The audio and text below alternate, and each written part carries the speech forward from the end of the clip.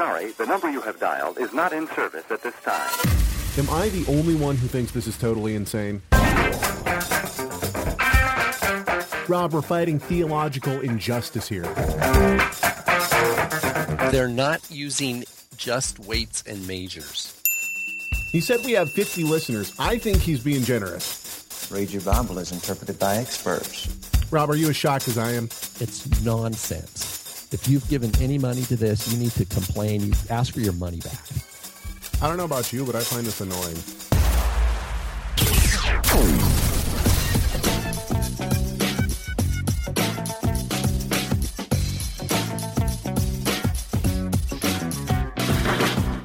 What up and shalom. Welcome to the Rob and Caleb Show, the show where theology matters, scholarship counts, and theology matters. My name is Caleb Haig, and with me today, of course, Rob Van Hoff. What up, Rob? How's it going, brother?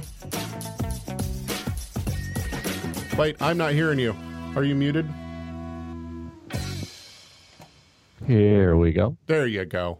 I had to clear my throat. I'm battling a little bit of a little thing, and so I muted my mic so nobody had to share in that moment. Yeah, how you doing, man? Good to be with you. Yeah. Yep, it's good to be on the show this week. I think we're gonna have a pretty good show.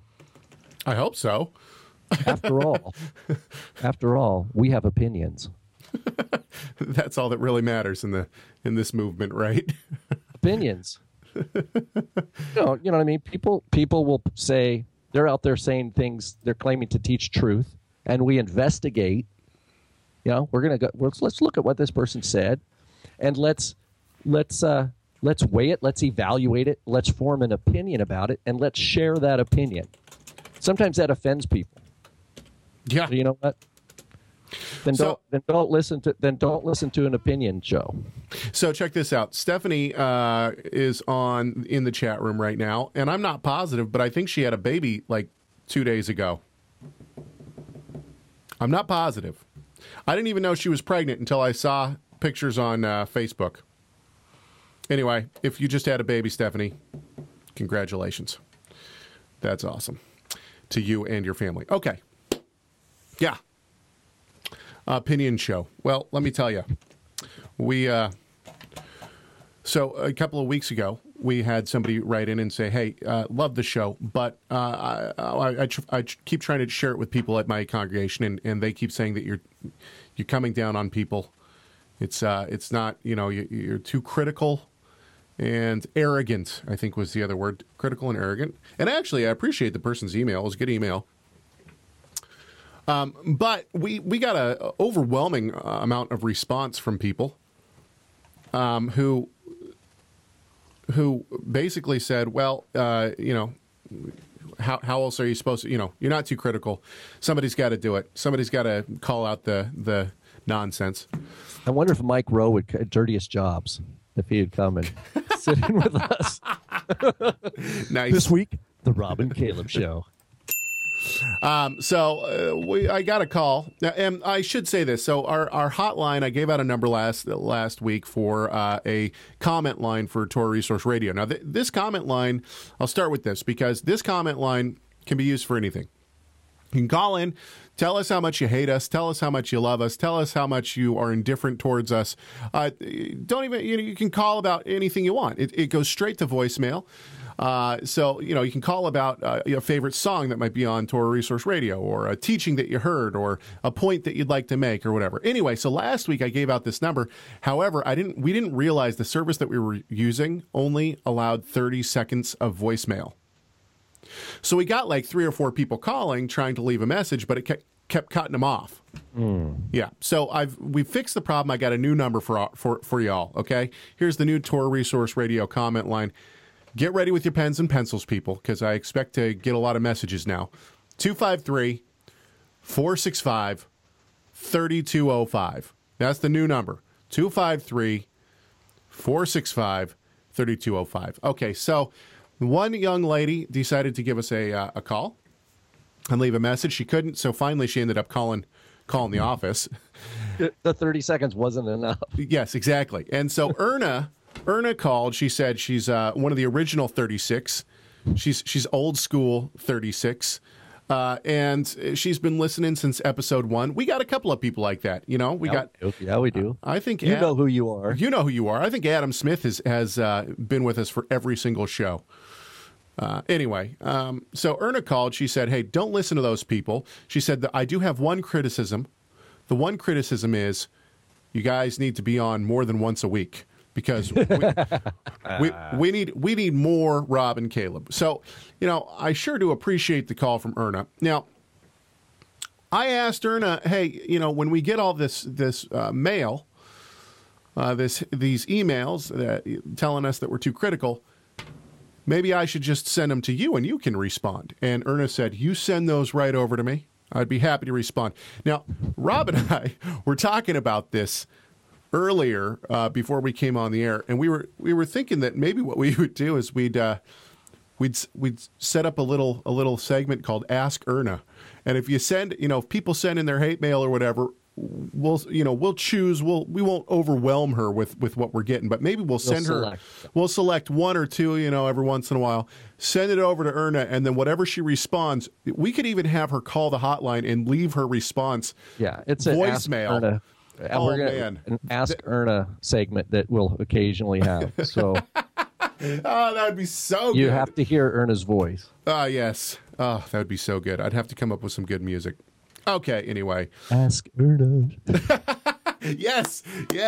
The wheels are already turning. Anyway, okay, so hey, what up and shalom to everybody out there. If you're in the chat room, thank you. We got a lot of people who asked to be in the chat room this week. Our chat room right now is on Facebook. I'll get this out of the way too. Our chat room right now is a Facebook group called the Rob and Caleb Show Chat Room. Surprised that we came up with that? Mm-hmm. That came right out of my own head. Anyway, so what we're going to do next week, I think we're taking the week off because it's Yom Kippur. But the week after that, we are going to try a GoToMeeting. And what we're going to do is, if you would like to sign up, we'll send everybody the way to sign up for the chat room. What you'll do is you'll sign in. We're going to turn everybody's mic and video off. And the only video that will be shown will be Rob and mine. So you'll be able to watch the show live, too, if you're part of the chat room. And then there's a chat feature in GoToMeeting, and we'll be able to see the chat live right there. So not only will you get a chat room, an exclusive chat room, but you will be able to watch the show live now too, if you would like to listen and watch. So you can visually, it will complement your audio experience. Yes, exactly. By having visual of our antics. I don't know why people would want to watch us anyway, but like right now, I'm holding the Torah Resource mug filled with nice, cool, refreshing water, which you can't see, but you can see the mug. 2 weeks ago, I told people that they should send in, like if they want, I'll drink out of mugs on air. If you have a mug you want featured, you could ship it to either Caleb or myself. So nobody's done it though. Also, I'm doing a little bit of innovation. I've actually got a Torah Resource shirt on today, so I'm doing double duty on the representation. Yeah. Okay. So anyway, I'm trying to get all this. Eventually, we'll have a show that's in virtual reality. Everybody puts on the web, and we'll all be like in the same virtual space. So Robert asks a good question. He says, "Does GoToMeeting have a limit on the amount of participants?" No, it does not. It does have a limit on how many people can display video. But since people won't be displaying video, it's not going to matter. Yeah, we'll have people's mics and. Except ultimately, because I was thinking about this too, Caleb, eventually we want to be able to take calls somehow. I don't know if I want to do that. We already can do that. Well, okay. I guess we could. You're right. We've had people through Skype. We've had people call in, like Dr. Brown, like he had to call in. So there was. But if you have then you have to have like a waiting. No, we already figured out the software and everything. Trust me, I got this all. If we ever want to take calls, we can. And Robert says, so then hypothetically, there could be more than 36. Well, That's right. Cross that bridge when we come to it. Okay. So there's two. Well, we better go. We need to go mystical on that because we have our original 36, and then you have any one The show show will level. have the first 36 that sign up that day. So any one show where on the GoToMeeting there's the first 36 people who log in. They receive merit, not the wrong merit. They receive merit from the original 36. Oh no! Who have that seat there. Oh, okay. Now we're getting weird. Okay, so if you want to know how to sign up for the chat, the new chat room, here's what's going to happen. We'll send something out to our list of people. 64. What's that? So if you fill it with 100, Michael says you'll have the original 36 and then the other 64. Yeah, exactly.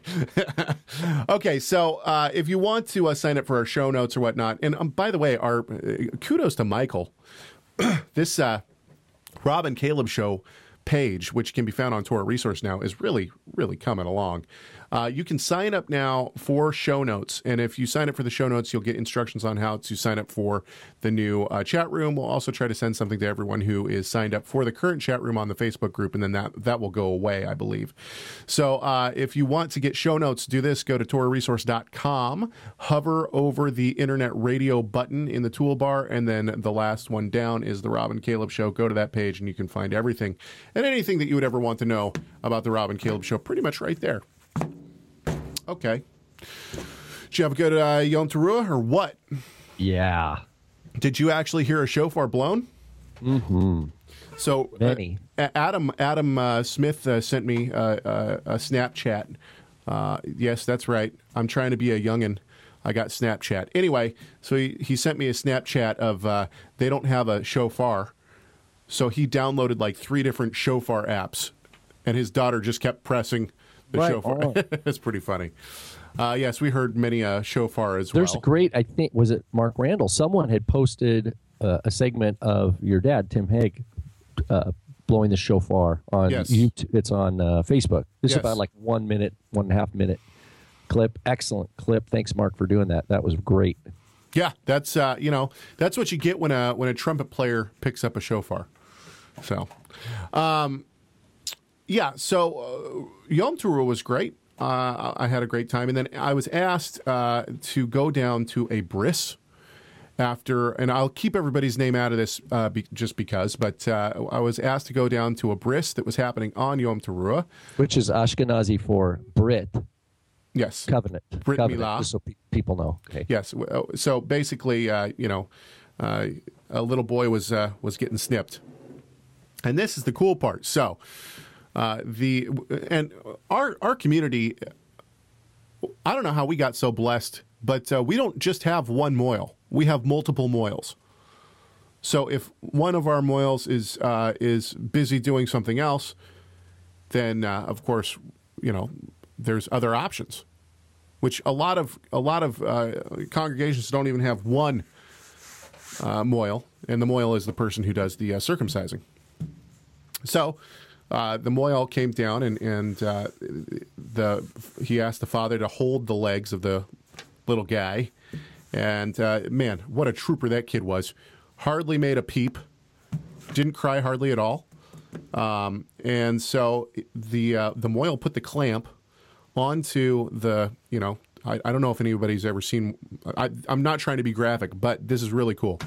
He put the clamp on, okay, and basically what the clamp protects the important parts from the foreskin. So there's no chance of bad snipping. So basically, the skin comes up through the skin that's going to be taken away comes up through the clamp, and then you cut what's on the top of the clamp, basically. And so the father's sitting there holding the legs of this little boy, and the mohel pulls out the blade, and he just looks at the father and he says, "Okay, now take this," and the dad grabs the knife and he goes, "Okay, now just cut flush with the metal," and you could see the almost like panic for a few seconds in the father's face, like, And he says, wait, just one cut? And he says, yeah, just one cut. He says, and just straight down? He goes, yep, flush with the metal.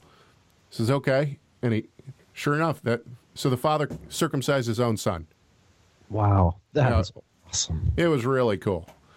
It was really, really cool. So, and of course, and the grandpa was there.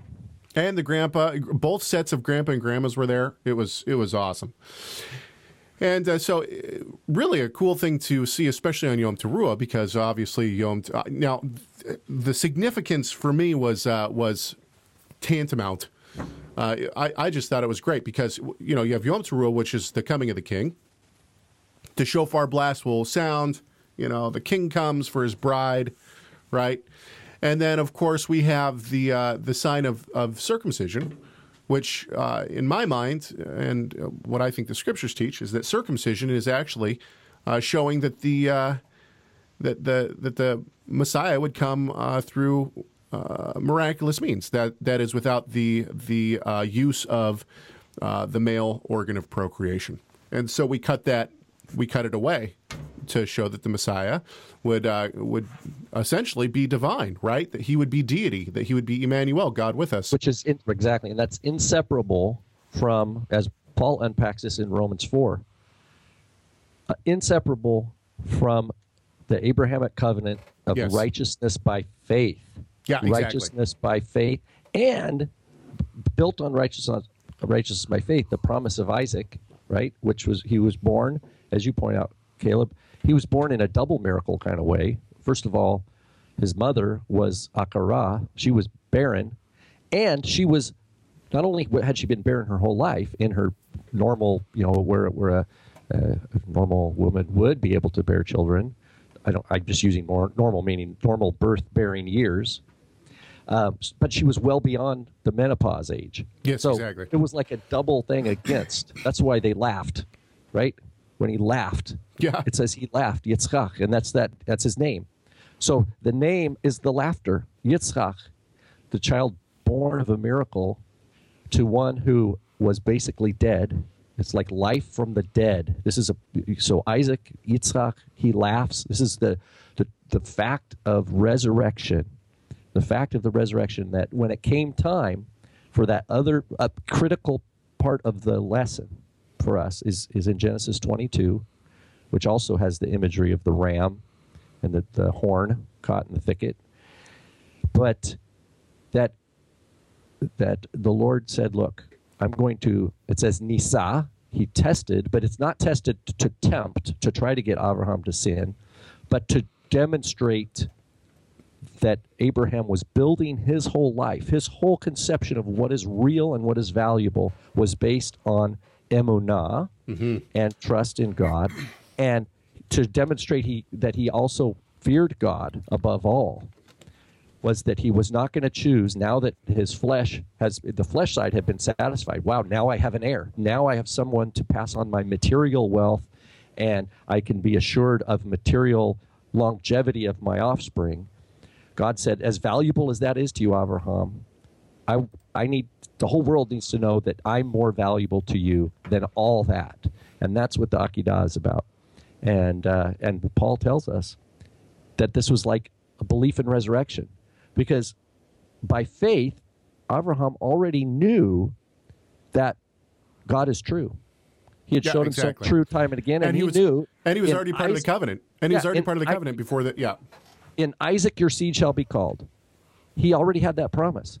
So he's like, okay, well, I'm going to do whatever Elohim tells me to do, because he's already promised that through Isaac my seeds be called. And that means if he has to resurrect him from the dead, then that's what he'll do. Yeah, so be it. Yeah, exactly. So I just thought it was really cool that you have the fall festivals, which are the coming of the king, the Yom Kippur, which is the making righteous, making the atonement for the elect, and then of course Sukkot, which is the living or dwelling with the king, the Messiah Yeshua himself.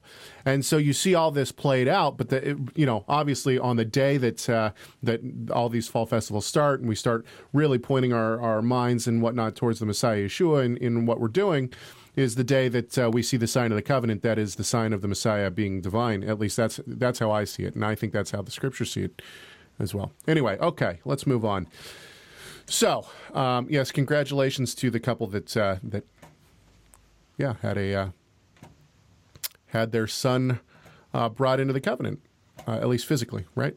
Mm-hmm. Okay, so we did get an email, and actually, this person asked to be a part of the chat room. I haven't seen them post anything in here yet, but that does not mean that they're not watching.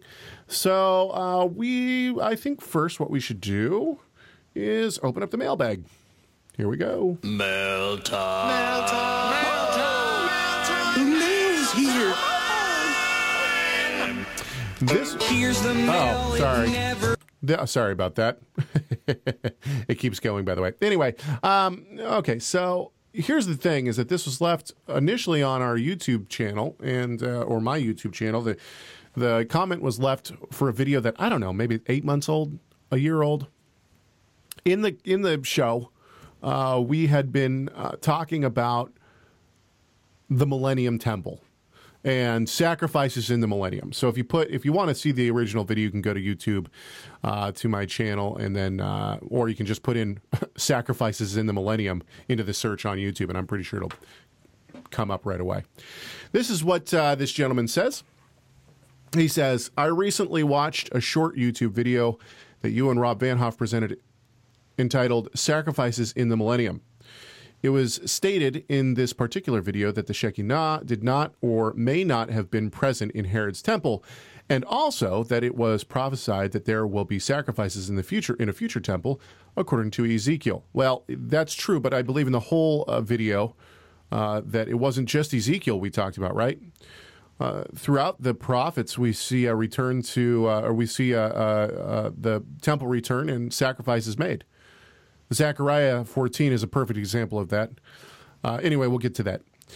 He says, in reference to the presence of God, that is the Shekinah, how do you understand Matthew 23:21 when Yeshua states, and he who swears by the temple swears both by the temple and him who dwells within it? Okay, let's answer this one first. My understanding of this, first of all, is that the Shekinah in the temple, in the first temple, was the physical presence, the visible presence of the Holy Spirit. So when the cloud left the temple, I'm not saying that it wasn't in the second temple, but we certainly don't have any reference to there being a visible presence of the Shekinah. That is the cloud that resided in the temple. There's nothing in the history books that would indicate that way that I've found, at least. Maybe there is. I just haven't found it, but I haven't read anything. But I'm having two.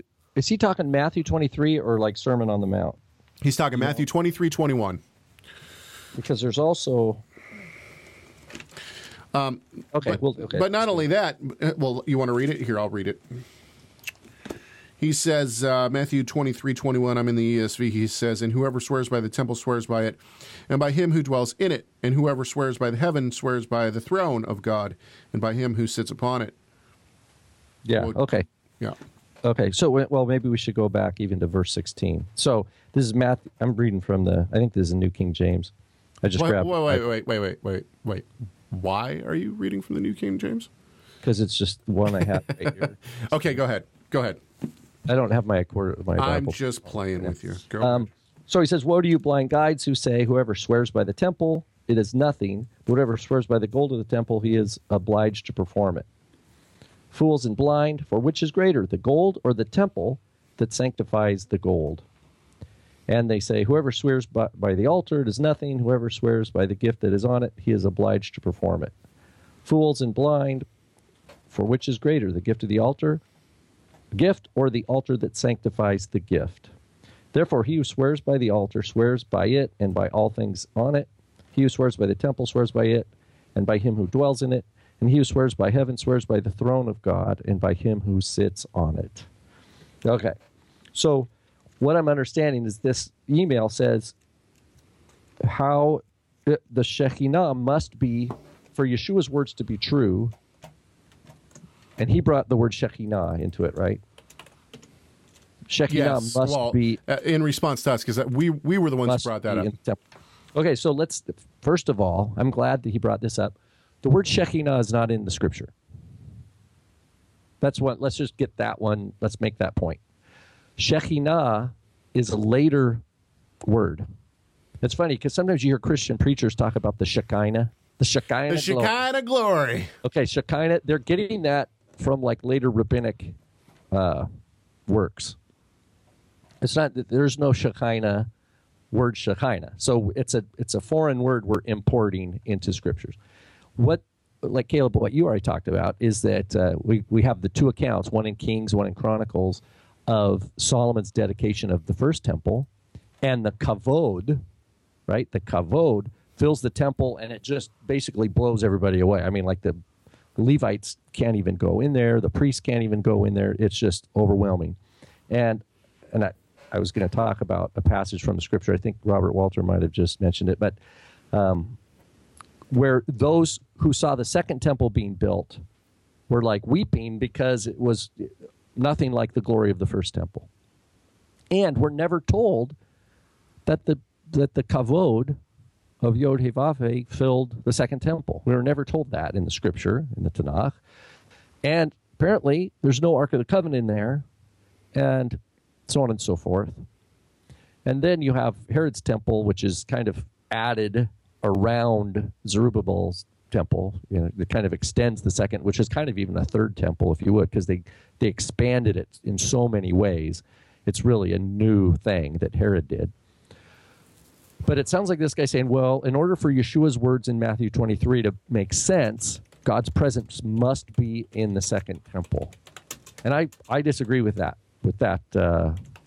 logic.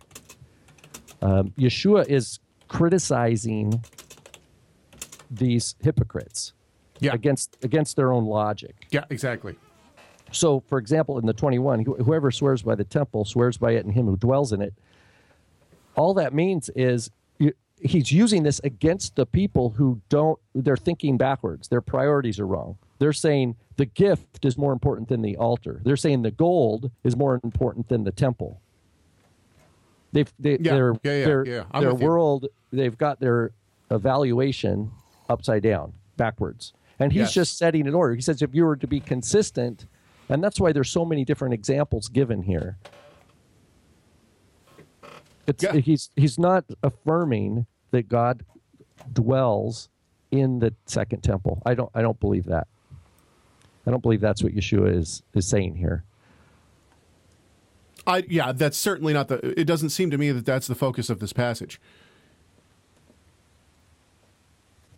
But we know from the Gospel of John, he says, destroy this temple in 3 days I'll raise it up. They thought he was talking about, oh man, it took 46 years to build this thing. You're going to build it in 3 days. And then it says later the disciples realized he was talking about the temple of his body. That's where God dwells, is in Yeshua. It says, and the word became flesh and dwelt among us. Sure, but at the same time, we have to admit that there was obviously a visible presence of the. And yes, John Barnell is correct. Shekinah is the Shekinah is not mentioned. That word is not mentioned in the Tanakh. But the point is that there was not a visible presence. Or no, I shouldn't say that.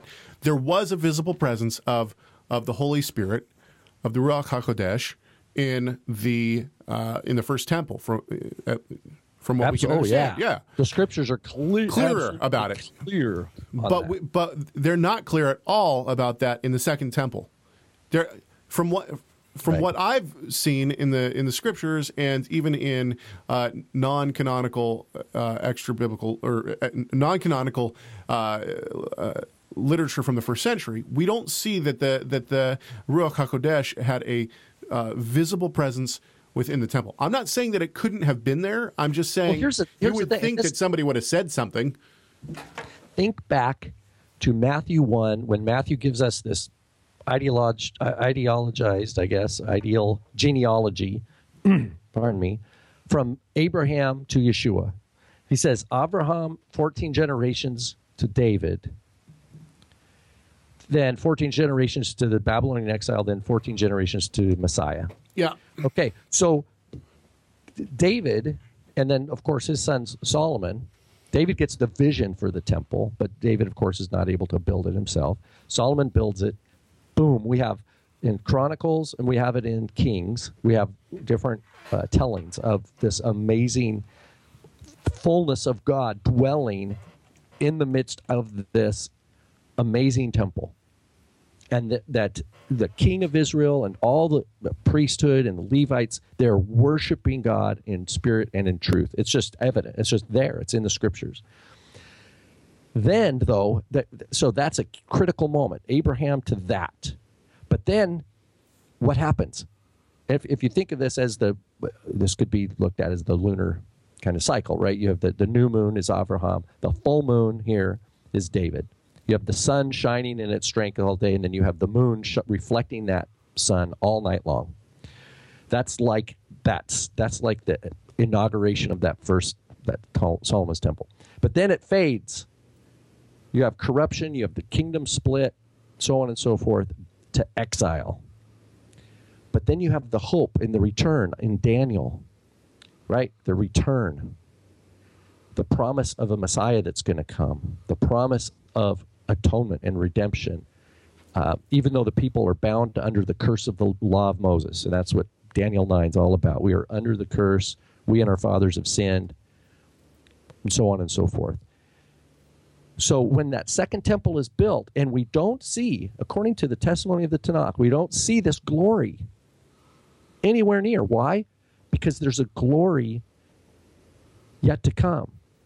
An incarnation that's going to happen that is going to take all the goodness of what happened with the incarnation of God's Spirit at the time of Solomon, but expand it at a new level where it's going to affect people's hearts from the inside out rather than be a physical thing that happens. And that is Yeshua. That is Yeshua. And that's a good point, because when Yeshua is in the temple, we do see a physical Hashem there, right? He knocks over the money. God with us. And what happens? They reject him. They reject that physical manifestation or whatever. It's not. Now, I don't want people to think I'm a modalist. I'm not a modalist. So the manifestation is probably the wrong word. But you understand. I hope my point is being made.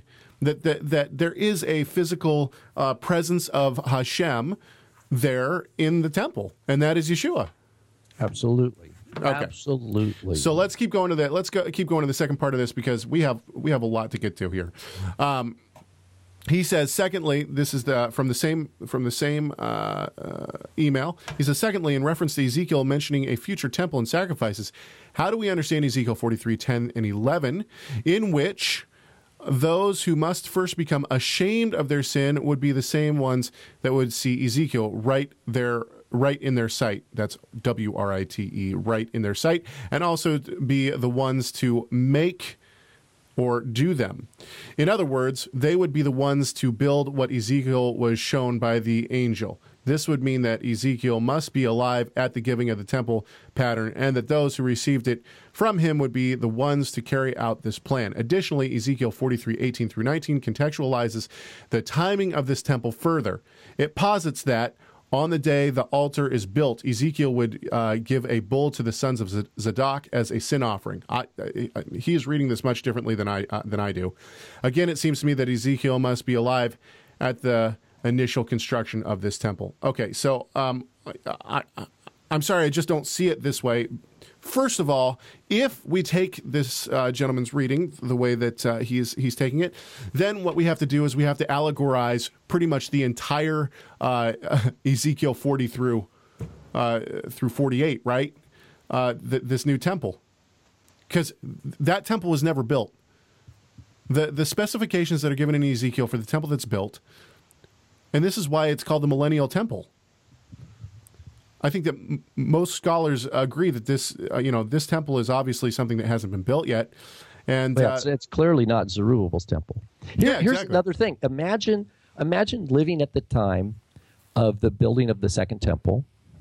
So we're talking, 5th century BC, and you are you're seeing it. The temple's there. You're thinking, wow, here we go. Exile's over. We've returned from Babylon. The covenant, God didn't abandon us. But then you've got physically what you see in Jerusalem. But then you have this, if you're part of a community that would have heard Ezekiel's prophetic voice and maybe had his text, you'd be going, wow. You'd be looking at what you saw in the world, and you'd be looking at Ezekiel, and you'd be going back and forth and going, okay, wait a minute. There still must be something in store for the future. We haven't arrived. So there's not a true sense of arrival. As a matter of fact, there's an ongoing sense of slavery. That's why we have in Nehemiah, is it Nehemiah 9 or Nehemiah 13? Nehemiah 9 says we are avadim, we are slaves in our own land. This is after the return from Babylonian exile. There's still the sense of, wow, we're slaves. We're truly not free. Even though we have this temple again, what's going on? And so there was a little bit of spiritual unrest in wondering what God is doing. What is God doing with Israel? What is he going to do with the covenant promises? How is this going to look? And the anticipation of the coming Messiah was very important to certain communities in that time. Not all Jewish communities, but we know that the communities of the house of David, in which Messiah was born, we know they knew who they were. Okay, wait, hang on just a sec. You've lost me here. What does this have to do with the temple? Being that people at Zerubbabel's time would have been, if they had Ezekiel's text, they'd be looking for a third temple. I see what you're saying. God must have. If either Ezekiel is wrong, right? They might be thinking, "Oh, Ezekiel's wrong." This is, way back. Yeah, he screwed up. 2,500 years ago. People are like, "Oh, I guess Ezekiel was wrong," or they're like, "Wait a minute, there's something more."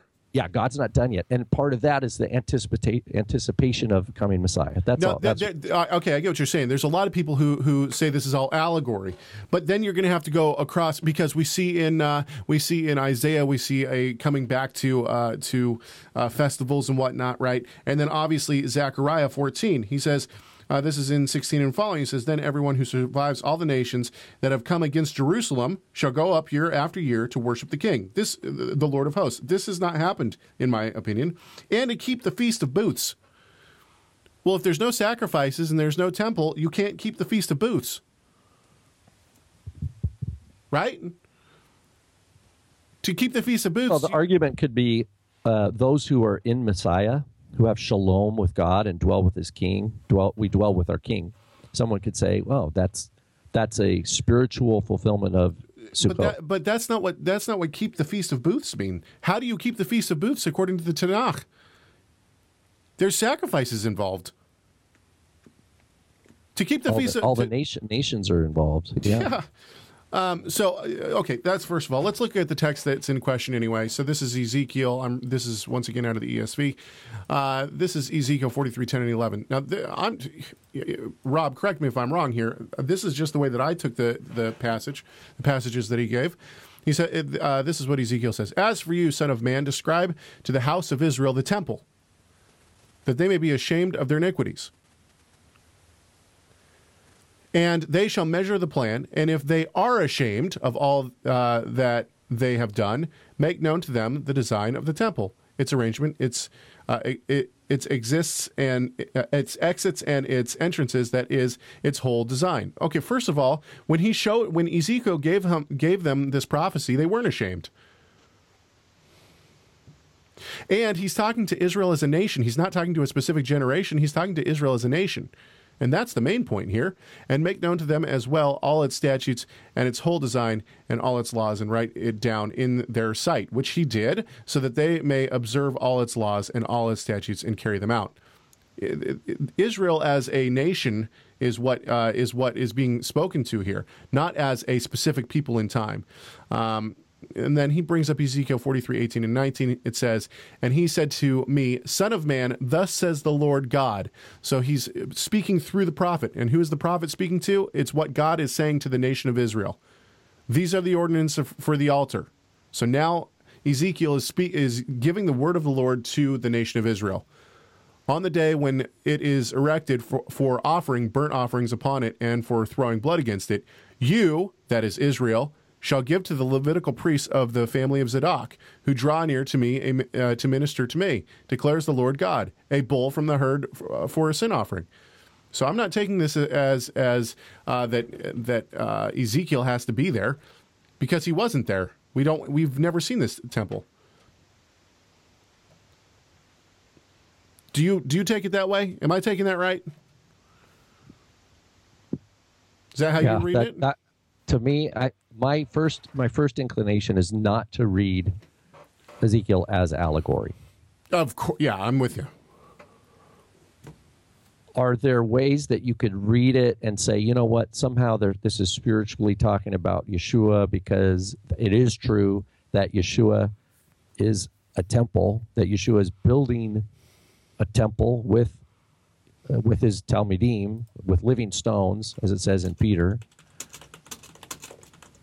And so in some respect, maybe there are some connections, but could you not make the similar connections with Solomon's temple, this idea of God dwelling among his people? So the picture of an earthly temple is always going to have resonance with Yeshua's incarnation, and then his giving his ruach to those who are in him, those who he has atoned for and are part of him. When he is the vine and they are the fruitful branches. If you look at that whole thing, we could use temple language from Tanakh to talk about and understand that. But we still have that truth, and we do not have to allegorize Ezekiel's temple for it to have that truth. I think this could be. It sounds like it's something that's going to happen in the future in some sort of new creation or new world that God's going to set up. I'll tell you one thing. That whatever temple institute or whatever there is in Israel, and they like elected high priests and all this stuff, and they built a menorah that everybody can see. I don't think that has nothing to do with Ezekiel's temple. So the video look, most of Christendom as a whole, and I'm talking cross-denominational, would agree that Ezekiel's temple is not going to be a physical temple, or that there isn't going to be sin sacrifices that are going to go on there. We have 9 dislikes on that video and 1 like.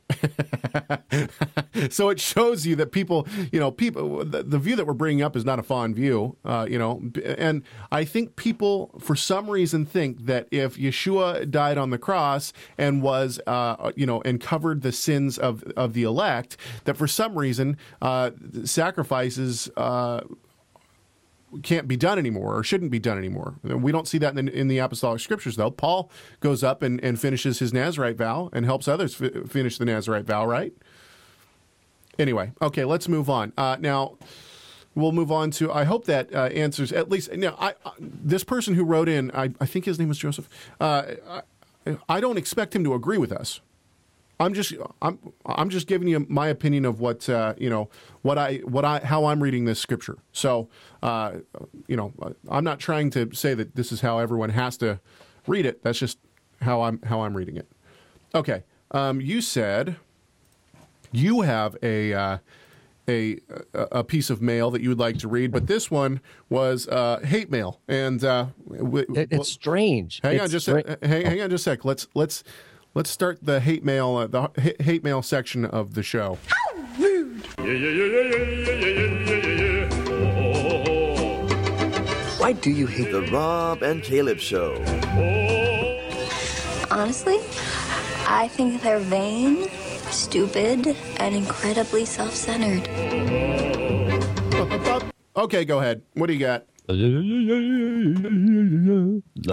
love that music so much. The video's pretty good too. Anyway, keep going. Okay, so we have a blog, a Torah resource blog that we've kind of moved away from because we're it's gonna get integrated into the new site.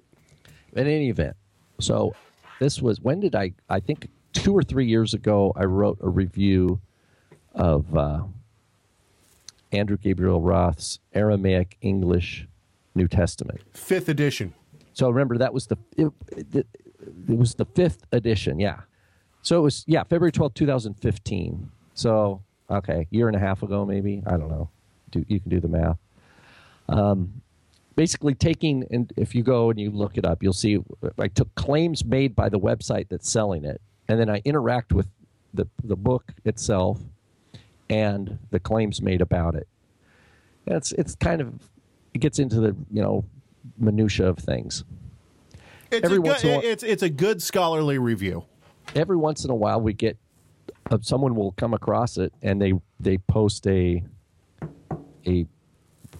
comment. And but before the comment is visible to everybody else, it has to be filtered. And I'm not going to post this one because it's just full of, it's all lowercase, very little punctuation, except sometimes it's all caps. So anyway, I love when people do that. There's a guy named, now it says Ron Taylor, and I looked up the email, but I couldn't really find anything about whether this is even a real person or it's like a drive-by. It's a dummy account.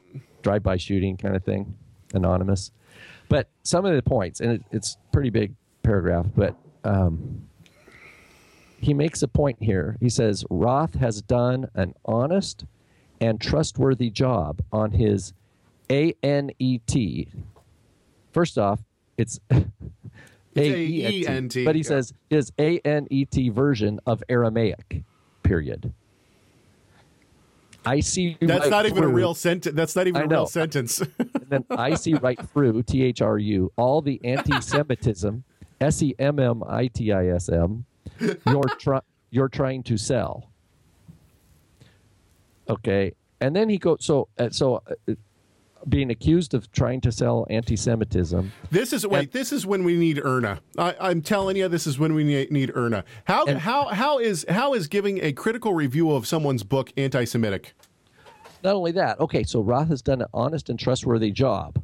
Okay, who can make that? My whole claim is that he did not do an honest and trustworthy job, and I did it at a language level, a philological level. We're going to the actual text and looking at his claims, claim after claim, against the facts of the language of the Peshitta, his lack of knowledge and understanding of Aramaic, his lack of understanding of Greek transliterations into Aramaic. And this guy we don't know who he is because he doesn't seem to have a real internet identity that he's willing to share. But yet he's going to tell me that Roth has done his honest and trustworthy job. And I'm like, okay. And then it goes on and on. For some reason, he spells Yahshua, Yashua. So the guy's first language is in English. Okay. But in the end, he says, sola scriptura, period. Scripture and Scripture alone, period. Only the original Hebrew and Greek scriptures where God breathed them alone. Or where God breathed them alone. So it feels a little bit, I don't know, is that bipolar? When he's saying, I don't know, that he wants to say Roth has done an honest and trustworthy job, that I'm peddling anti-Semitism, but then he's saying that the original Hebrew and Greek were God breathed. I don't understand how this person's mind has these ideas in it at the same time. And they sound confused. Yeah. So anyway, I just wanted to share that. Being accused of, and then he uses the word anti-Semitism again in here with double M. It's just, don't know. Okay, let's move on. Let's keep going. Should I read out of our little exegetical fallacies today? Yeah, please do. Do you have a set section? I do. So this is Dwight. D.A. Carson. Yeah, exegetical fallacies, 2nd edition, which is in the show notes, by the way. Oh, which I forgot to put up on the show page. My bad. I'll do that after the show. Sorry. It says this fallacy occurs when this is called semantic anachronism. This fallacy occurs when a late use of a word is read back into earlier literature. At the simplest level, it occurs within the same language, as when the Greek early church fathers use a word in a manner not demonstrably envisaged by the New Testament writers. It is not obvious, for instance, that their use of episkopos, which means bishop, or is translated bishop, overseer, to designate a church leader who has oversight over several local churches has any New Testament warrant. But the problem has a second face when we also add a change of language. Our word dynamite is etymologically derived from dunamis, yeah. which means power or even miracle. I do not know how many times I have heard preachers offer some such rendering of Romans 1:16 as this: I am not ashamed of the gospel, for it is the dynamite of God unto salvation for everyone who believes. Yes, I've heard that. I was reading this the other day. I was chuckling because I've heard this too. Often with a knowing tilt of the head, as if something profound or even esoteric has been uttered. This is not just the old root fallacy revisited. It is worse. It is an appeal to a kind of reverse etymology, the root fallacy compounded by anachronism. Did Paul think of dynamite when he penned this word? And in any case, even to mention dynamite as a kind of analogy is singularly inappropriate. Dynamite blows things up, tears things down, rips out rock, gouges holes, destroys things. The power of God concerning which Paul speaks, he often identifies with the power that raised Jesus from the dead. And Amen. he says Ephesians 1:18 through 20. And as it operates in us, its goal is ace soterion unto salvation, aiming for the wholeness and perfection implicit in the consumption of our salvation. Quite apart from the semantic anachronism, therefore, dynamite appears inadequate as a means of raising Jesus from the dead or as a means of conforming us to the likeness of Christ. Of course, what preachers are trying to do when they talk about dynamite is give some indication of the greatness of the power involved. Even so, Paul's measure is not dynamite, but the empty tomb. In exactly the same way, it is sheer semantic anachronism to note that in the text, God loves a cheerful giver. The Greek word behind cheerful is hilarion, and conclude that what God really loves is a hilarious giver. Perhaps that's why you should. You know who said that? You know, oh man, at the MJAA conference, Ron Cantor said that. I think 2 years ago. He was talking about hilarious giving. Perhaps we should play a laugh track record while the offering plate is being circulated. Oh. All right, there you are for this week's Exegetical Fallacies by D.A. Carson. I couldn't agree with him more. This is really a good book. Okay. So that's what the Strong's, the people who have looked at Strong's Concordance as like their go-to for understanding Bible language. Yes, and this is... It would probably come up with that kind of explanation, or they would look up in a good dictionary, modern dictionary, look up dynamite, and they would see, etymology, Greek dunamis. And then they look up dunamis in the Greek, and they look at where it occurs in the Bible, and they're like, wow, their eyes open. And now they have several books to write about it. Yeah, I think, which is the point of dynamite, which didn't come around. I mean, when was dynamite created? I don't know. I think it was, they were trying to make fireworks and pack too much powder in the wrap. I don't know. I really don't know. 1867. Invention in England in May 7th, 1867. In Sweden on October 19th, 1867. There's another thing. There's I don't know if it's in the Septuagint or one of the variant, but somewhere in the Second Temple period Jewish Greek, we have the Shema written as with all your dunamis, with all your love God with all your dynamite. Nice. That could be used by terrorists. Ooh. I'm loving God with my dynamite. I'm going to blow up stuff. Not that they would. That's a side comment. But the exegetical fallacy of anachronism. Yeah, exactly. Taking words from later times that have been derived from that word and then go back well, here's a simple one. Even within the English language, the word gay. We've talked about this before. Is it the King James? If someone comes into your assembly or your synagogue with gay apparel, right? Well, today you read that, and it's it's like, wait a minute. Okay, gay means something different now in popular imagination than it did 500 years ago. Yeah, of course. So it would be silly to take today's meaning and import it back. So that's just, it makes sense, but that's why we're big on history matters, right? Theology matters, and history. History implies chronology. Chronology, right? Because that's what we're taught over and over again in Tanakh. We're taught chronology. Genesis 1 is a chronology. The whole book of, 1st and 2nd Chronicles, a chronology. All the histories, right? And whether it's the books of Samuel or Kings, those are chronologies. The Bible teaches us to think. The whole Torah is a chronology. Why? Because that's God designed us. He wants us to think in terms of stories that change and unfold over time and develop, because he wants us to see, the promised theology. He wants us to see the seed. He wants to see how the seed gets planted.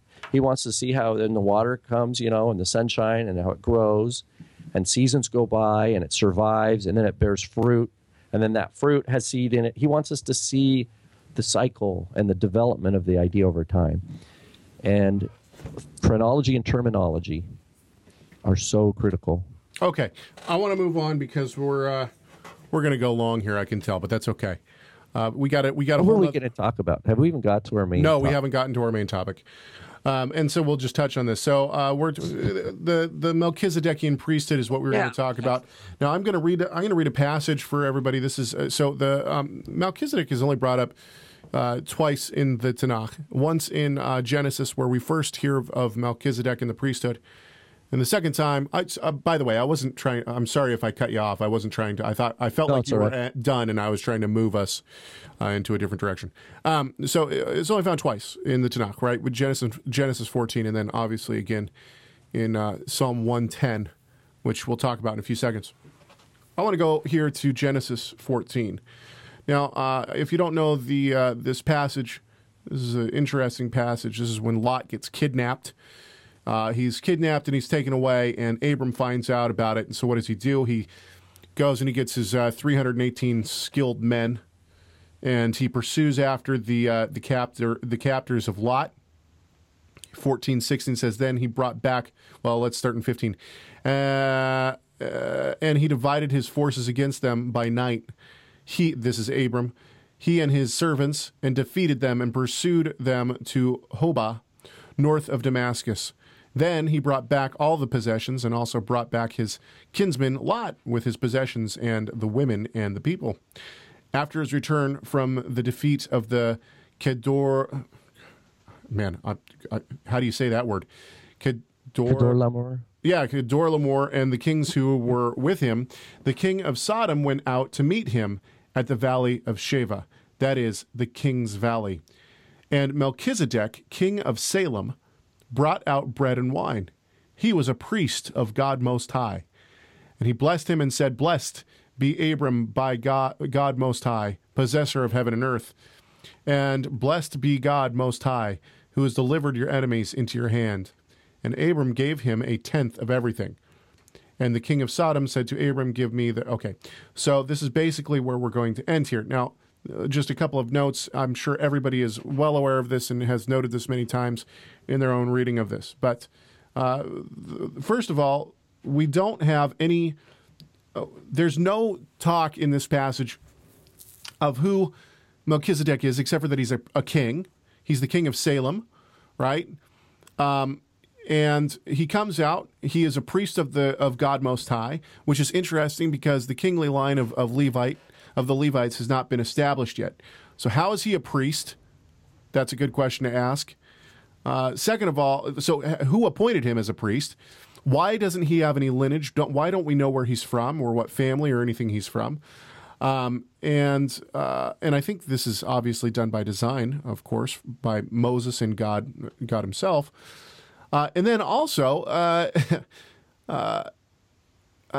Abram gives him a tenth of everything. Now, this couldn't be considered a tithe because correct me if I'm wrong, I believe that the tithe can only be produce from the land of Israel. So a tithe is not something monetary. It's something produced from the ground of the land, which is given back to God. With respect to the Levitical priesthood, correct. I don't think that we see a tithe. Now, there's free will offerings and but whatnot. the word just means tenth, though. Okay, yeah. Fair enough. Yes, but you're correct. right. Caleb, I think what you're pointing out is there's a difference. Once we get to the Torah that governs the people of Israel in the land under a Levitical priesthood, tithe cannot just be anything. It's defined 10% of certain specific things. Yes, exactly. And that's what I'm trying to say. Exactly. Thank you very much. So, but it seems as though Abram gives the Melchizedek priest of Salem, the king of Salem, kind of like a tenth. He gives him a tenth of what he has received, and so just as you would give a priest, some of what you have, it seems as though that's what he does here. So this is a very interesting passage. Now, do you want to say anything about this before we move to Psalms? Because I'm just going to give you my overview of what I think is going on with the Melchizedekian priesthood, and then I'm going to let you run with it. Go for it. Yeah, go ahead. And read the Psalm, too, if you want. Well, I put this in everybody's show notes. This is Psalm 110. This is a great psalm. In my mind, this is clearly a prophecy of the Messiah. This is a psalm of David. David says, "The Lord says to my Lord," and this has been a huge point of, papers and books have been written on this phrase here. "The Lord says to my Lord, sit at my right hand until I make your enemies your footstool." This, I believe, is also a reference to Isaiah. Vice versa. "The Lord sends forth from Zion your mighty scepter. Rule in the midst of your enemies." Once again, I still think this is obviously talking about the Messiah. "Your people will offer themselves freely on the day of your power in holy garments. From the womb of the morning, the dew of your youth will be yours. The Lord has sworn and will not change his mind. You are a priest forever after the order of Melchizedek." So what does this mean? You are a priest forever after the order of Melchizedek. Well, I think that what David is saying is that the Messiah would first. I think his main point is that the Messiah would be divine, that he would be Emmanuel, because Melchizedek. It's not that. I don't think that Melchizedek was didn't have a father or mother or anything like that. I think that the text doesn't give us his lineage, and I think that David picks up on this, and it's as if he doesn't have a father and mother, and the Messiah would not have a father except for the Holy One, right? And we see this in Hebrews, in the Hebrews 7 passage. So I think that the main point of the writer here is that the Messiah would be divine, that he would not have a normal lineage, just like the priest of Melchizedek. I think his other point here is that he would be a priest after the order of Melchizedek, meaning that he is also a king. And this is something that we see in David as well, right? And finally, I'm going to see one of the things, and the reason I bring all this up, and the reason I'm saying all this is because I think within the Messianic movement and the Hebrew Roots movement, one of the things that we've kind of fallen into is this idea that there's actually some different special priesthood, and there is in terms of the priesthood of the Messiah Yeshua, but that somehow Melchizedek was actually of this different priesthood.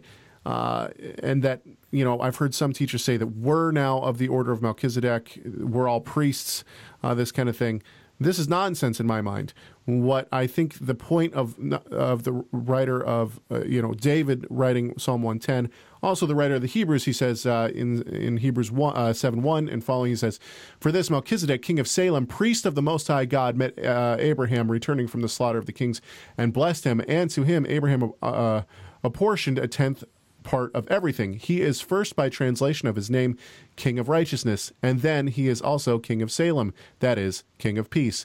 He is without father or mother or genealogy," and this is a main point, "having neither beginning of days nor end of life, but resembling the Son of God, he continues a priest forever." Now, did the writer to the Hebrews actually think that Melchizedek didn't have a father and mother and that he was eternal? Some people have suggested that Melchizedek was, in fact, the Messiah, Yeshua himself. I don't believe that. I believe that he was a real king and a real priest. But that since the text doesn't give us genealogy, this is what the writer to the Hebrews is picking up. Then below he says in 10 following, he says, 11 following, he says, now if perfection had been attainable through the Levitical priesthood, for under it the people received the law, the Torah, what further need would there have been for another priest to arise after the order of Melchizedek, rather than one named after the order of Aaron? For when there is a change in the priesthood, there is necessarily a change in the law as well, in the Torah as well. For the one of whom these things are spoken belonged to another tribe, that is, the Levites, right? From which no one has ever served at the altar. Anyway, keep going. Okay, so should we read the final 14? For it is evident that our Lord was descended from Judah, and in connection with that tribe, Moses said nothing about priests. So he goes on, and basically what he's saying is that our Lord, Yeshua the Messiah, he doesn't have a earthly father, therefore his lineage is that of, it's like Melchizedek. He doesn't have a physical lineage, even though he is from the tribe of Judah, right? His physical lineage is through the tribe of Judah.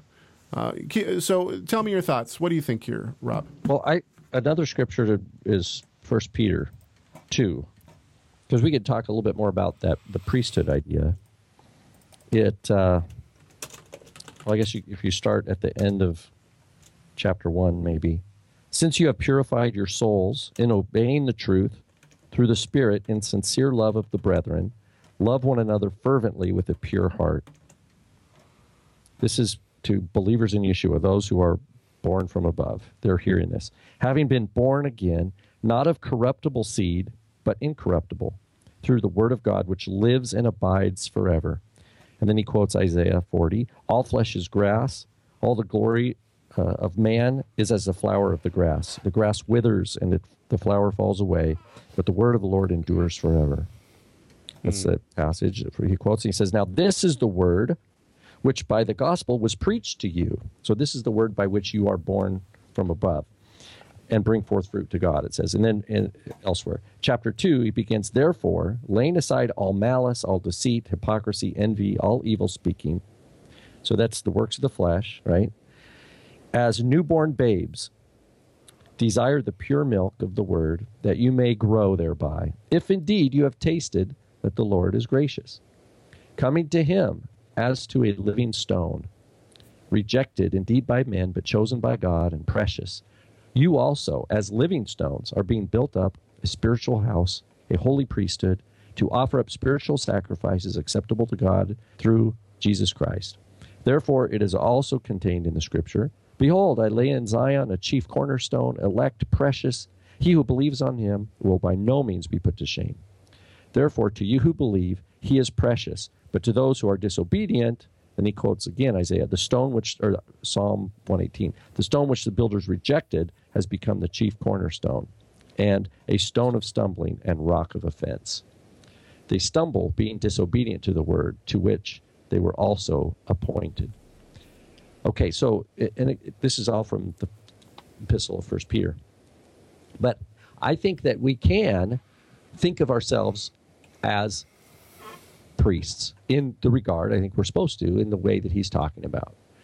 But one thing is that, if back to the Melchizedek priesthood for a second, as you quoted, and as we know from the scriptures, Melchizedek, whatever kind of Kohen he is, it's not defined by the Torah given on Mount Sinai for Israel Levitical priesthood. And the Epistle to Hebrews points out, says Yeshua would not be a Levitical priest because he's from Judah. And he makes that point. So what did the people in the ancient Israel, when they heard this psalm, the Lord has sworn and will not repent, you are a Cohen forever after the order of Melchizedek, which Psalm 110 is what Yeshua quotes to the Pharisees in Matthew. He says, whose son is he? And they said, son of David. And he says, well, then how did David, by the Ruach HaKodesh, call him Lord? And they were unable to answer him. So they stopped at, they're like, well, we're not going to ask him any more questions. So Yeshua is very aware of Psalm 110 as being critical piece into who he is, informing what his how his people are to understand who he is through the ancient scriptures of Israel. But if we look back to the passage you read from Genesis 14, it affirms who Avram is. It affirms Avram as a man of faith that is a servant of the true God. And Abraham receives a blessing from this person. And Abraham gives a tenth of the spoils to him. And the very next thing that happens is that God appears to Abraham, affirming that blessing and saying, I'm going to make your name great, right? He goes on in Genesis 15. He says, I'm your great reward. Sorry, I added a little bit of Genesis 12 there. Genesis 15, I'm your great reward. That's when Abraham says, what are you going to give me? And that's where he has the promise. He says, go out and look at the stars and count them if you're able. So will your offspring be. And he gets the whole promise there. And it says, Abraham believed and it was accredited to him as righteousness.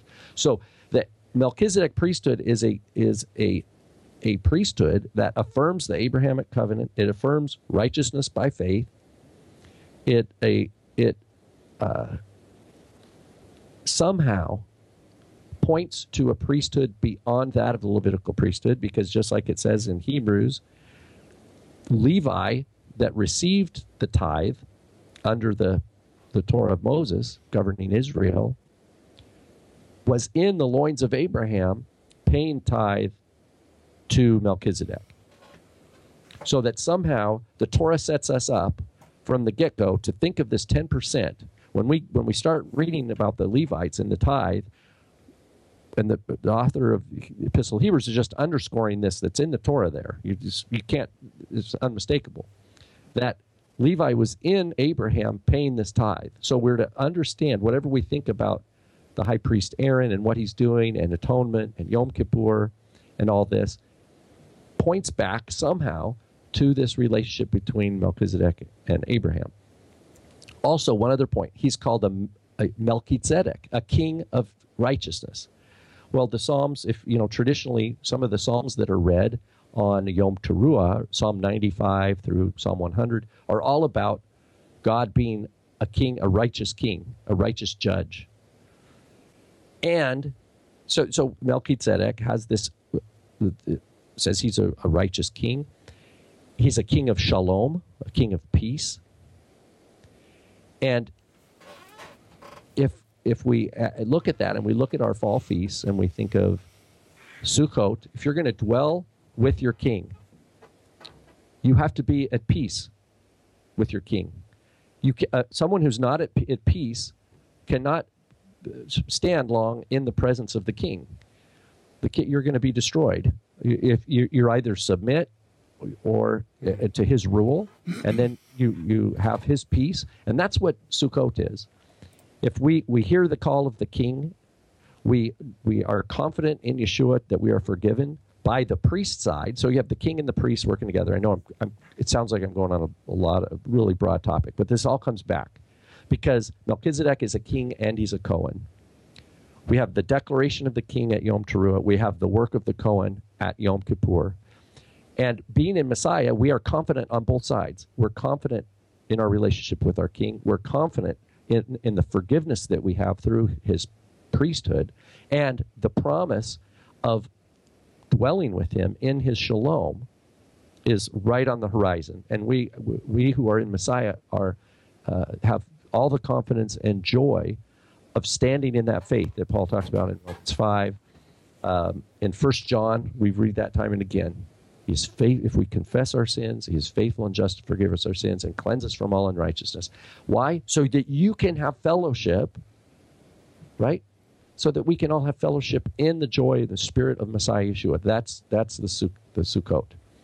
So in one realm, we have this happening in the cycles of the year, right? We have the catechism of the feasts of the Lord given in the Torah. And it's an important reminder for us. But we who are in Yeshua do have the truth of this blessing already in our lives. And I think that the Melchizedek, whatever we want to understand the Melchizedek priesthood to be, it has to incorporate all these things. It has to incorporate Yeshua, a vision of a king that we're under, who is a king of justice and shalom. And it has to do with an eternal priest who, here's the thing with the Levitical priest, just if we're just going to really hammer this down, is that you might have a really good priest for 1 year who loves the Lord, who walks in the Shema, and he teaches the people the Torah, and they repent, and they come back to God. But if his sons come up and are wicked, then the generation under those wicked priests are going to be, they're going to stumble in the Torah. They're not going to be taught what sin is. And that's what Malachi gets all about. You've caused people to stumble in the Torah, in Malachi chapter 2. We have an enduring priest. We have, Yeshua does not die ever again.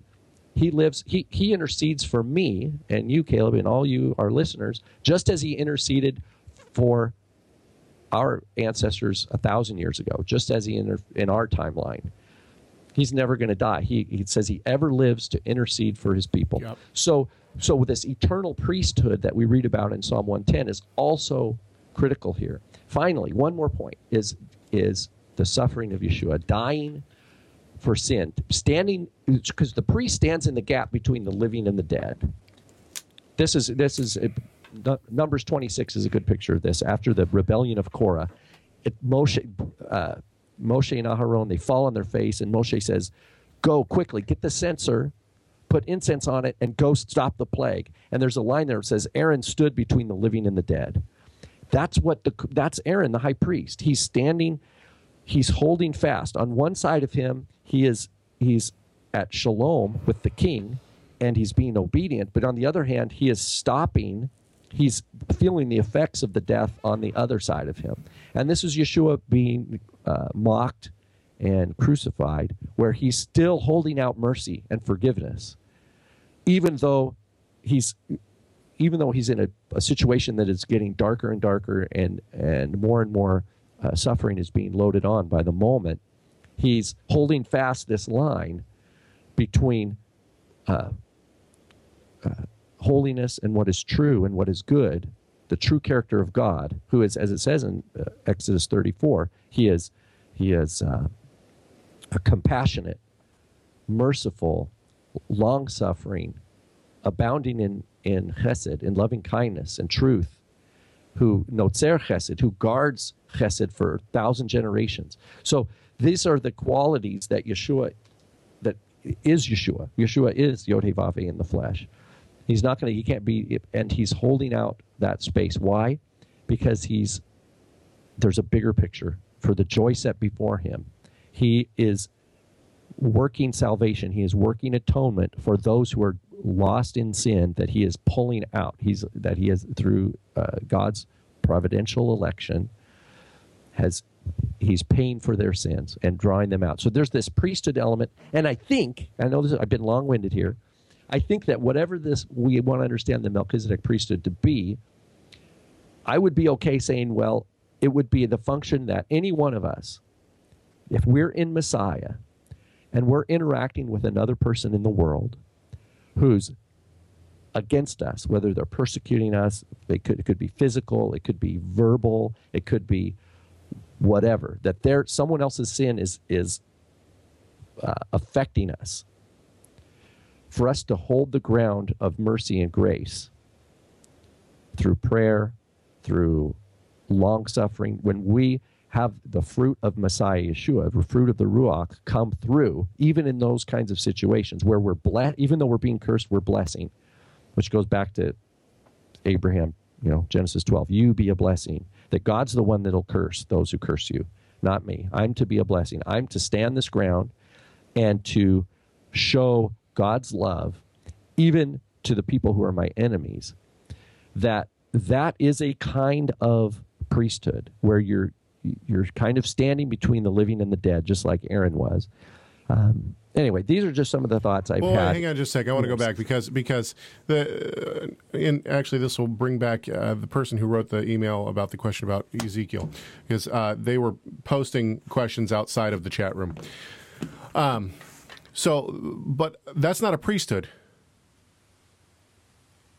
Because that's what do priests do? Priests have the bless. Priests give blessing. Priests, they teach. Priests have the people behind them and their face towards God. Prophets have their God speaking behind them and their face towards the people. No, but okay, true. But the priests also, it says in Malachi, their covenant was to teach Torah to the people, and so people learn what sin is, so that they repent, and then then the Levites will teach them. Okay, well, if this was your sin, then this is what you need to do. I don't think that we can be priests. I think that only that Yeshua is the priest of those. So how do you understand this First Peter passage? You are a holy priesthood. The people. Israel is a holy priesthood. Not people who are in Messiah. He's talking to believers in Yeshua. Yeah, I don't know. I'd have to do a little bit more study, but I don't. I mean, we don't see anyone being able to be a priest. Somebody can't just be like, "Oh, I'm going to be a priest today." We have a priest. Okay. Our priest is Yeshua the Messiah, true. right? Right. And his exactly, that is true. But if the Spirit of Messiah is in you, you can't. And someone comes up and curses you or slaps you on the face. If you respond if the Ruach of Messiah that's in you responds, that is Yeshua's priesthood coming through into exactly the world. Yeshua's priesthood. That's not our priesthood. Well, okay, but you're in that regard, you're inseparable from him.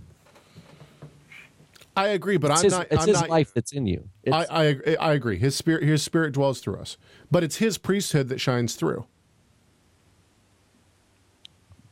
Yes, right. Yes, I would agree that. I think that we're saying the same thing. Just we're splitting hairs over we're not right. One of the key points we need to remember, and I think you and I are totally in agreement on this, is that our life is any life that we have that is of value to God is Yeshua's Ruach in us. It's the Ruach HaKodesh in us. That anything else is of the flesh and is going to be pruned off or die away. We're going to give you guys an extra little bit of time here since we're not going to be here next week. So we're going to go back to, on his Facebook page, it's Jerusalem. He says, what specifications in Zerubbabel's temple do not match Ezekiel's temple? Well, I mean, do we need to exegete the entire 8 chapters?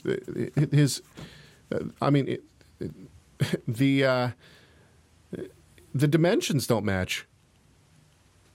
The dimensions of Ezekiel's temple do not match that of Zerubbabel's temple. Not at all.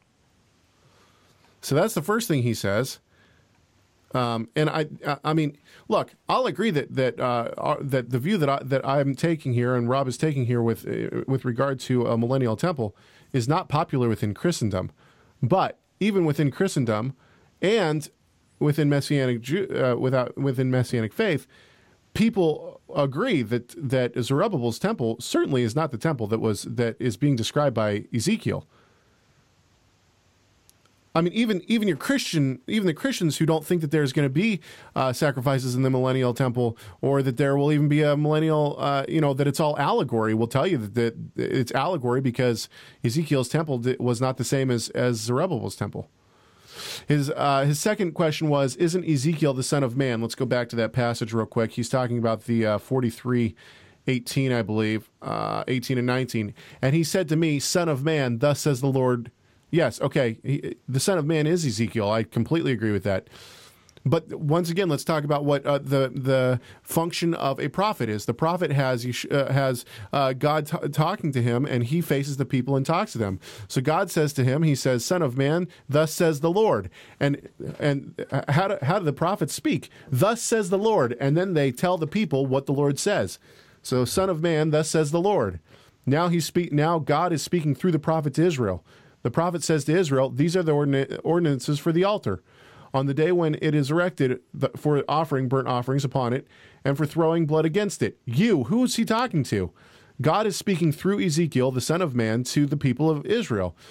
So God's saying to Israel, you shall give to the Levitical priests of the family of Zadok, who draw near to me to minister to me, declares the Lord God. A bull from the herd for a sin offering. Right? That's how I'm taking it. Obviously Ezekiel is relaying this to the people, right? God tells him that in the same passage, in 43, he says that. I think it's in the other passage that this gentleman brought up. To write it down in there, right?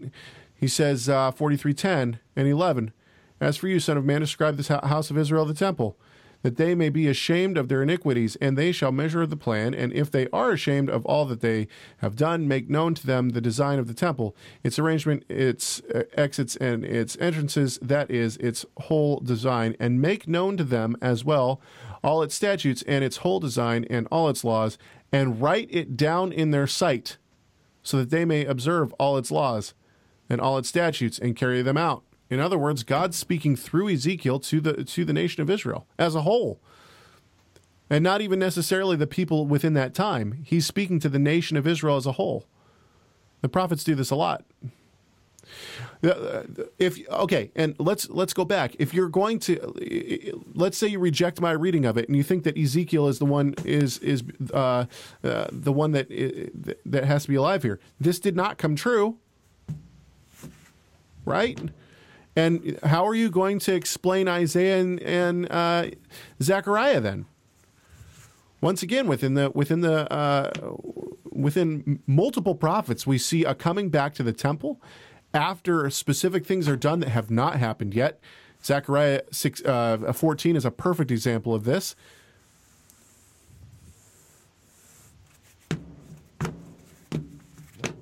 It's good. Yeah, that's true.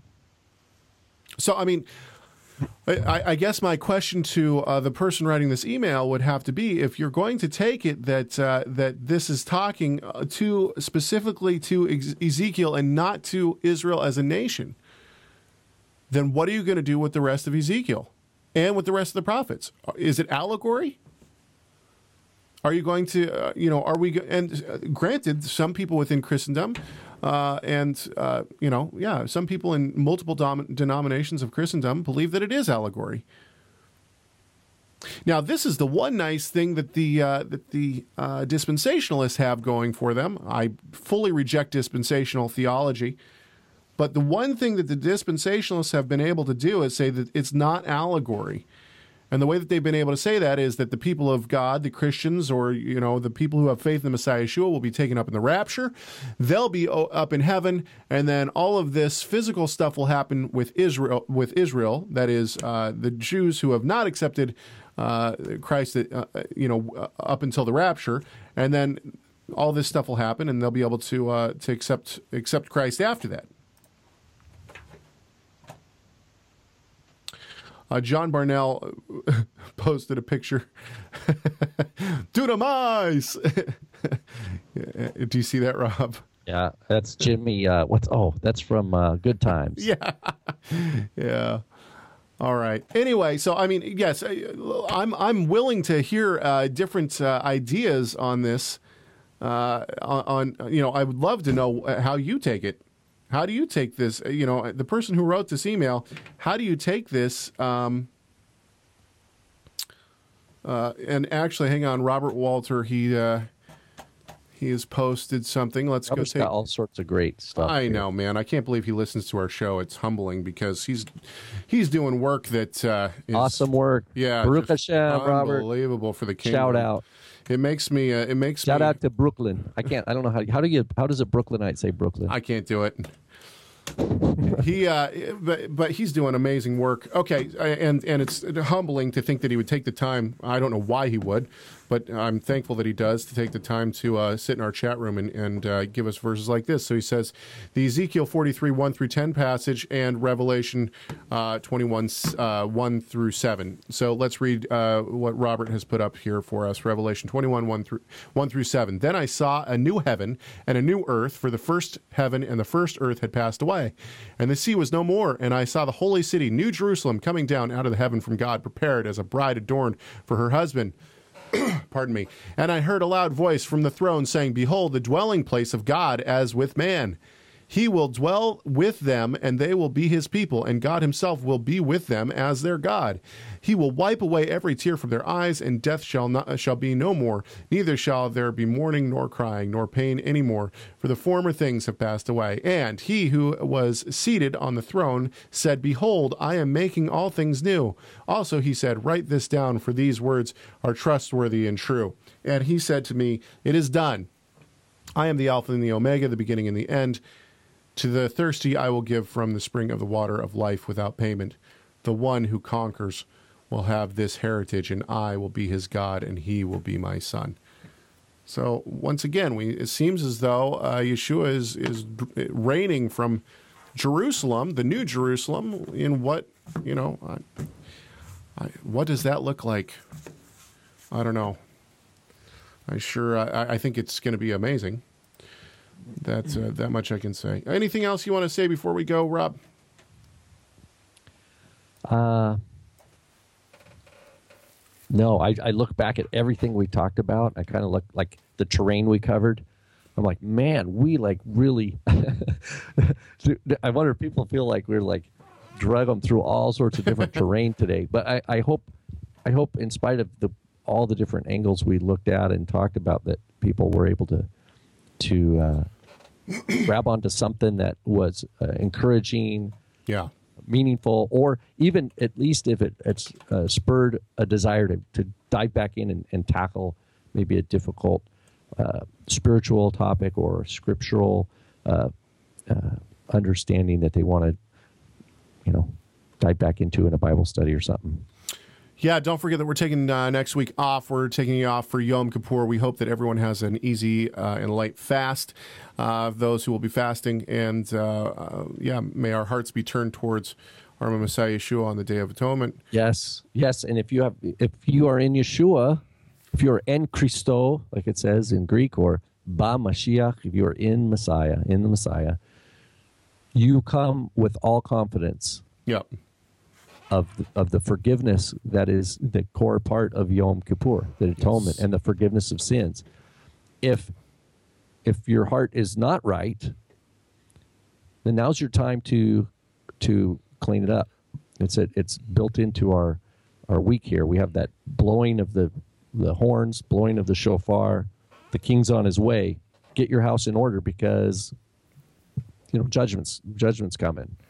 And to be in Messiah Yeshua, our debt has been paid. Mm-hmm. Our debt has been paid. We only owe love, and we abide in love because God is love, and we walk in the light. If we say we walk in the light, but we hate our brother, we're lying. We don't really walk in the light. We walk in the darkness. That's my paraphrase of 1 John. John, yes. But you can come to Yom Kippur in all the beauty of its meaning and significance and deep spiritual significance for our life, but with the confidence of the joy of the anticipation of dwelling with your King, and during Sukkot, having a pure heart before Him, and having a clean conscience with man and with God.